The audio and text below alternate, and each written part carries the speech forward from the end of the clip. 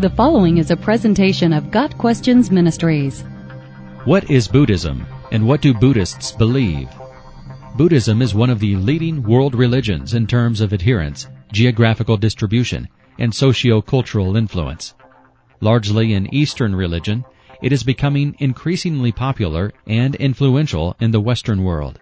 It is a unique world religion in its own right, though it has much in common with Hinduism in that both teach karma, cause and effect ethics, maya, the illusory nature of the world, and samsara, the cycle of reincarnation. Buddhists believe that the ultimate goal in life is to achieve enlightenment as they perceive it.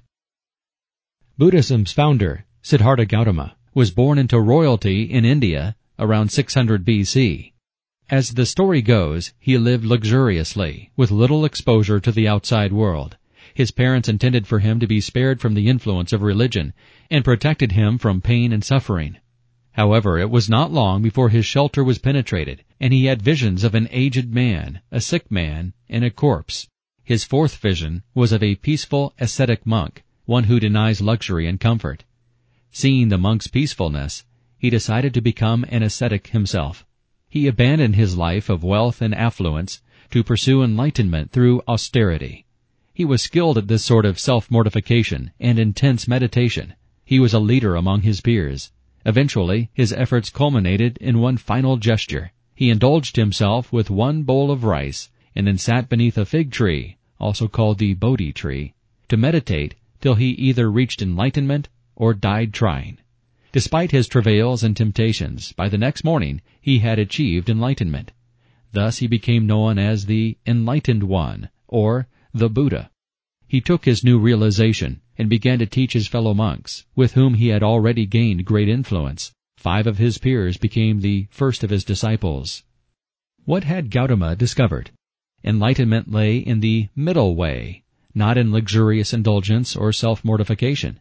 Moreover, he discovered what would become known as the 4 Noble Truths. 1. To live is to suffer, dukkha. 2. Suffering is caused by desire, tanha, or attachment. 3. One can eliminate suffering by eliminating all attachments. And 4. This is achieved by following the Noble Eightfold Path. The Eightfold Path consists of having a right view, intention, speech, action, livelihood, that of being a monk, effort, properly directed energies, mindfulness, or meditation, and concentration, or focus. The Buddha's teachings were collected into the Tripitaka, or 3 baskets. Behind these distinguishing teachings are teachings common to Hinduism, namely reincarnation, karma, maya, and a tendency to understand reality as being pantheistic in its orientation. Buddhism also offers an elaborate theology of deities and exalted beings. However, like Hinduism, Buddhism can be hard to pin down as to its view of God. Some streams of Buddhism could legitimately be called atheistic, while others could be called pantheistic, and still others theistic, such as Pure Land Buddhism.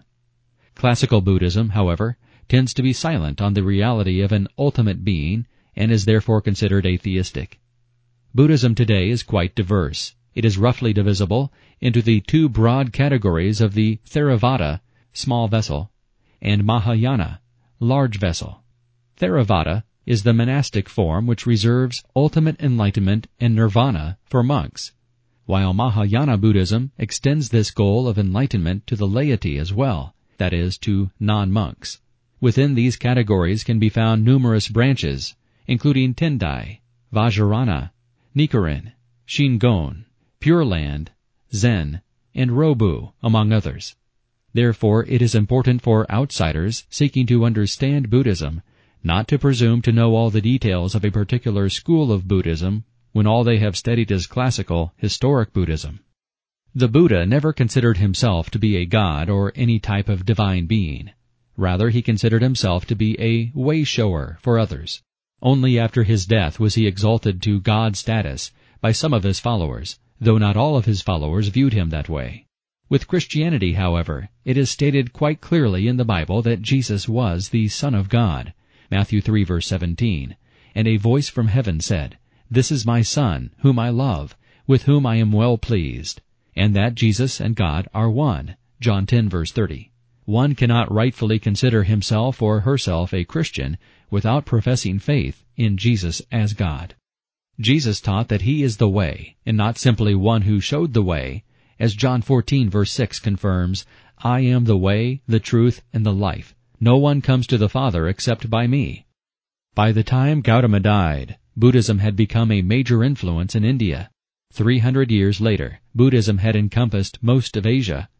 The scriptures and sayings attributed to the Buddha were written about 400 years after his death. In Buddhism, sin is largely understood to be ignorance, and while sin is understood as moral error, the context in which evil and good are understood is amoral. Karma is understood as nature's balance and is not personally enforced. Nature is not moral, therefore karma is not a moral code, and sin is not ultimately immoral. Thus, we can say, by Buddhist thought, that our error is not a moral issue, since it ultimately is an impersonal mistake, not an interpersonal violation. The consequence of this understanding is devastating. For the Buddhist, sin is more akin to a misstep than a transgression against the nature of a holy God. This understanding of sin does not accord with the innate moral consciousness that men stand condemned because of their sin before a holy God. Romans chapters 1 and 2. Since it holds that sin is an impersonal and fixable error, Buddhism does not agree with the doctrine of depravity, a basic doctrine of Christianity. The Bible tells us man's sin is a problem of eternal and infinite consequence. In Buddhism, there is no need for a Savior to rescue people from their damning sins. For the Christian, Jesus is the only means of rescue from eternal damnation. For the Buddhist, there is only ethical living and meditative appeals to exalted beings for the hope of perhaps achieving enlightenment and ultimate nirvana. More than likely, one will have to go through a number of reincarnations to pay off his or her vast accumulation of karmic debt. For the true followers of Buddhism, the religion is a philosophy of morality and ethics, encapsulated within the life of renunciation of the ego self. In Buddhism, reality is impersonal and non-relational. Therefore, it is not loving. Not only is God seen as illusory, but in dissolving sin into non-moral error, and by rejecting all material reality as maya, or illusion, even we ourselves lose ourselves. Personality itself becomes an illusion. When asked how the world started, who or what created the universe, the Buddha is said to have kept silent, because in Buddhism there is no beginning and no end. Instead, there is an endless circle of birth and death.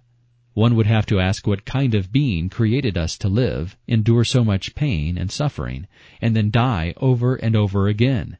It may cause one to contemplate, what is the point? Why bother? Christians know that God sent His Son to die for us one time, so that we do not have to suffer for an eternity. He sent His Son to give us the knowledge that we are not alone and that we are loved. Christians know that there is more to life than suffering and dying. But it has now been revealed through the appearing of our Savior, Christ Jesus, who has destroyed death and has brought life and immortality to light through the gospel. 2 Timothy 1 verse 10.